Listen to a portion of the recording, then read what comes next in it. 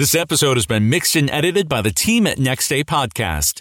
For professional podcast editing services with 24-hour turnarounds, visit nextdaypodcast.com. And if you're new to podcasting, check out our amazing podcast launch packages. nextdaypodcast.com. Record, upload, relax.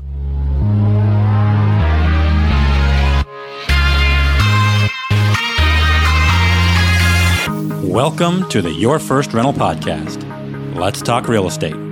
Welcome to the Your First Rental Podcast, where an average Joe and a pro teach you how to get into the wonderful world of real estate. I'm your host, JP, alongside my host, Nate Parks. Yes, this is Nate Parks with Austin Home Team with Keller Williams. You can reach out to me at nateparks@kw.com. Today's episode, we are going to talk about something that's very popular, and I bet you could go out there into podcast land and find lots of, Twitter things about short-term rentals, people becoming, multimillionaires on short-term rentals, Airbnbs. It's so great. It's so glamorous. Instagram, TikTok. It makes it seem like, you just buy a property, put it on Airbnb, and then you just start minting Benjamins. Yes. And the purpose of today's episode is to dispel you of that notion. No, we're not trying to turn people off of it. I'm sure lots of people make great money doing it. I've got a really good friend that's doing it that I would love to talk to later on after he's been doing it for a few months. My best friend is looking at doing a kind of a luxury short-term rental down in Texas. I think that's going to go great. But just here and part of it is that we don't do luxury rentals. Maybe that's something different entirely. I just want to talk about, and we do short-term rentals, I want to talk about some of the reasons why you don't necessarily want to be in them, and why actually in Kansas City, I would prefer not to be doing it. And let's start by saying it's not terrible. No. We do have a short-term rental right now. It's a house that we bought for $136,000 last year. 3.25 interest. Those were the days. And currently, we are getting $1,600 a month in a rental, a short-term rental. And this is the best case scenario. These guys that had to come into town and work, they don't want to stay in a hotel for 3 months. So they're good tenants. Mm-hmm. They work. And the best part is, they signed on for 3 months and then decided to stay on for 3 more months. Yeah, and hopefully, God willing, stay on for 3 months after that and 3 months after that. Yeah.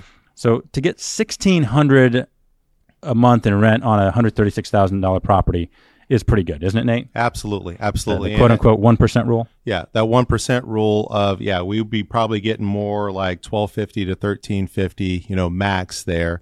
And one of the benefits also is that with a short term, once because you do in most cases have to furnish that property, but once you put the furniture in there once, you're usually not having to replace that. So that's one-time expense. One-time expense. Okay, so ideal scenario, they come in, they actually stay a long time. You don't really hear from them. They're good tenants. That's ideal. Like I said, we do it. It's fine. It's not a luxury rental. Maybe that's something different entirely. Let's talk about the reasons why we don't love it. Well, for one, it's a lot more work than getting someone in, set it, and forget it. Because that's the thing about real estate is you want to set it and forget it. Yep. You want crock-pot wealth. And this is not crock-pot wealth. For one, you might have to show it every 3 months. Yeah. Yep. So there's a lot more work as far as the property management goes. There can be some gaps in monthly, Right. income coming in. Right. Because if you're a person, we'll get to that later, but let's get to the work. You're showing it 2 to 3 times a year. Who's paying the utilities? Well, on a long-term rental, the tenant is paying their utilities. Yep. On a short-term, I got a job, I got kids, I got, work. Sometimes at night, I'm paying electricity bills, not for my own home, which I have to do. I'm paying the utility bills for other homes, and it's just kind of a pain. Yeah. Yep. It gets You cumbersome. know, trash, electricity, water. So you got to invest time to show it, maybe to 2 or 3 people before one decides to take it. Mm-hmm. Then when they move out, you have to be there to check them out and to inspect the property. Yep. Clean it and do all the different things that you're going to be doing, you know, on a yearly basis. If Right. you have year to year, you might do it once a year. Yeah, This or once time every 5 years Yeah. if they stay. hopefully. But This in is happening every 3 months. Yep. Yep. So it's just in terms of work and time, the thing that is really great about real estate is it's crockpot, but you're turning your crockpot into short order cook, you know. Air fryer. Eggs over easy, you know, hash brown. It's just a lot of work. It costs. Okay, there are significant costs with doing a short-term rental. Like we talked about, utilities. So $1,600 might sound great, but you're paying $150 for electricity and water every month. I pay $30 a month to pay for this guy's trash because you know all that's included in the price. And so the benefits are there, but a lot of it goes to cost. Yep. And given the time of year, you know, in our environment, you have to bring in snow, you know, so snow removal, cutting grass, all those other types of things. Yeah, because in our other units, our long terms, hey, tenant, you cut the grass. Mm-hmm. With this one, you know, people that are in and out, they aren't there to cut grass. Mm-mm. And so, and this might be where it's interesting to talk to someone that does a luxury rental in, say, a Destin or an Orlando or Rockport, Texas. I think they're getting so much income from it, it offsets these things by a lot. Yeah. So short-term rental can, the famous term right now is Airbnb. So short-term rental is still an Airbnb in a sense, is that anything under 3 months, that kind of falls into that short-term category. So with an Airbnb, that's a scenario where if you're getting income and people in there on a weekly basis, the amount that you're charging can really offset some of those extra expenses that you're Yeah, because you're going to have to pay unless you want to be doing it, which that's a whole other thing. Mm-hmm. You have to pay someone that's going to come in, clean it, sign them in, sign them out, all that stuff. And that is not free. No. So if you're in a really luxury market and you're able to get really good prices, then I suppose that would be worth it. If you're going to do a short-term rental, you know, for people that are for travel nurses, and I still think it's a great thing to do, you just have to realize there are these things that are involved. And sometimes it is not the world's greatest scenario where they come in, they're great tenants, and they decide to stay for 6 to 9 months. Yeah, no, I mean, in a lot of scenarios, when you see a 3 month, is that their mindset more times than not is that they're staying in a hotel, so they're thinking and we've had some that said, hey, you know, where are the towels that are available, you know, in the home, all the way to, you know, anything that you might think of that you might get as a luxury in a hotel. Yeah. The next thing that kind of makes it different is you are catering to a different tenant every week, month, 3 months. And, you know, the thing about rentals is you kind of get into a groove with your tenant. You kind of know what to expect. You kind of know what they expect. And Nate can get into a groove.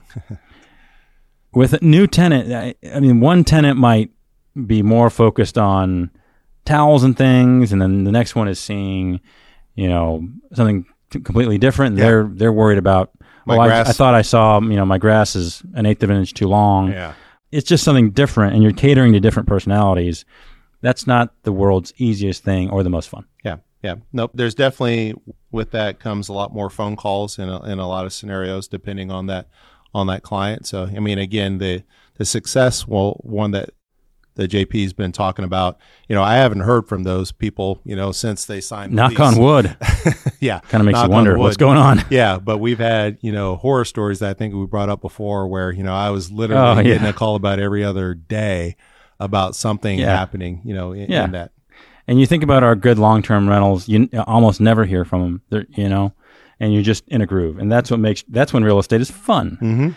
This is not as fun when you're dealing with new personalities, new people, and by the time you get into a groove, kind of know what they like, they are leaving. Yep. The next thing that's not the greatest about short-term rentals is it's dependent on the economy. And I would think if I did own a long-term rental, that I'd be a little bit nervous if the economy does take a downturn. Yeah. Because if the economy's bad, fewer people are going on vacation to Orlando, so you're kind of at the mercy of the economy. And I see this, even though we don't do luxury rentals, I see this now. I think the demand for travel nurse housing has decreased. Yes. During absolutely. the pandemic, it was really high, and then now I'm just getting fewer and fewer inquiries. So I think travel nursing is always going to be there, but you are kind of dependent on someone else and other factors that are going on. Yeah, whatever the trend is at that time, you're more susceptible to, in short term compared to long term. Yeah. So, but I assume that people that vacation in Destin, that's not going to just completely go away. Mm-hmm. And then vacancies. If someone moves out on June 30th and the next tenant's moving in on July, 13th, well, you've lost 13 days of rent. And then if that tenant moves out, September 18th, and you don't get a tenant till October 1st, well, you have just lost a month of rent. Yeah. And so the vacancies after a while can add up. So, all that's factored into the pricing. Yeah. But it is tough when you're trying to show a home and you have somebody that's already in there and, you got that leeway in between there. It's like, okay, I want to see the place. Well, you don't want to disturb the tenant while they're in there. So it does, there is a lot that happens as far as more days of vacancy for sure. Yeah. So in doing short-term rentals the way we do it, are we going to make a killing? No. Is it still very profitable? Yes. But overall, I think Nate and I have come to the conclusion that even though it's a good thing to do, I would much rather have a long-termer in there. And Nate probably would too. It'd be a lot less work.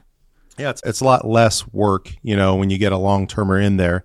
And again, I think JP, you kind of touched on it, is that once you get into the Airbnb and short-term markets, I think that's usually a higher price point that we're wanting to be in right now. It starts making a little bit more sense, given the area. But there is a market here for Airbnb, but it's not as large as like you're bringing up a Destin or a Florida or California. Yeah, where there's other amenities and attractions that are out there that people are drawn to. More along the lines of what we have is that with our booming economy and the corporations that are around here, you have more, like you're talking about, traveling nurses, someone's on a contract for 3 months. An engineer or something. Yep. And they're not coming here to enjoy the beach. They're coming here to work. Yeah. And I can't wait to have one of these people that does long-term or that does luxury rentals come on. Because even if you are in a luxury market, like I have a friend that has a property in Keystone that we stay at every year. It is a luxury property. He quoted me sometime about he has to have the condo's management thing manage it.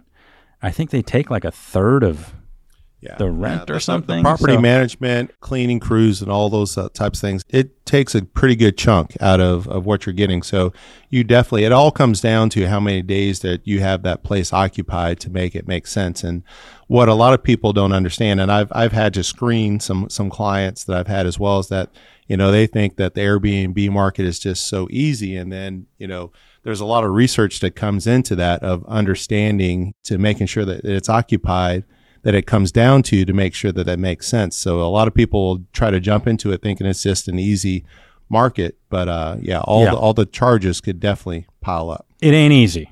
Don't be out there thinking it's easy, because the people that I know that do it won't tell you it's easy, and they won't tell you that they're making millions. I mean, I'm sure there are some people out there making $1 million if you have some unique property out in California where everybody wants to stay and you can charge whatever. Yeah, I think you're probably doing very well.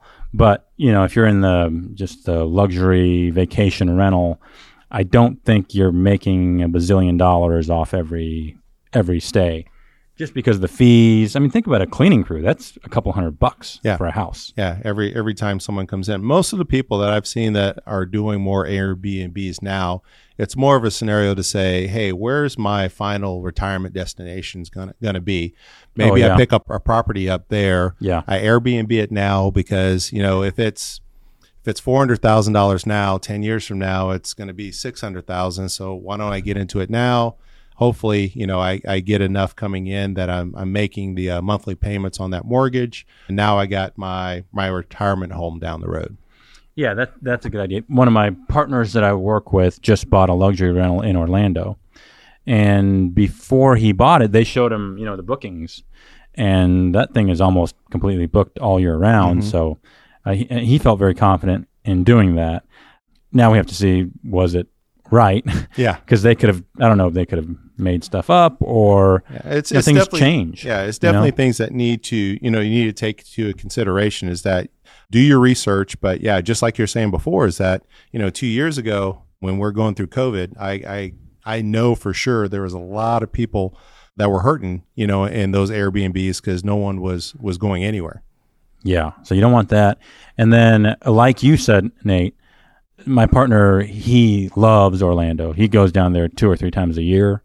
So when he's down there, he stays in this place. So it really makes a lot of sense because he loves being down there and he'll go stay there.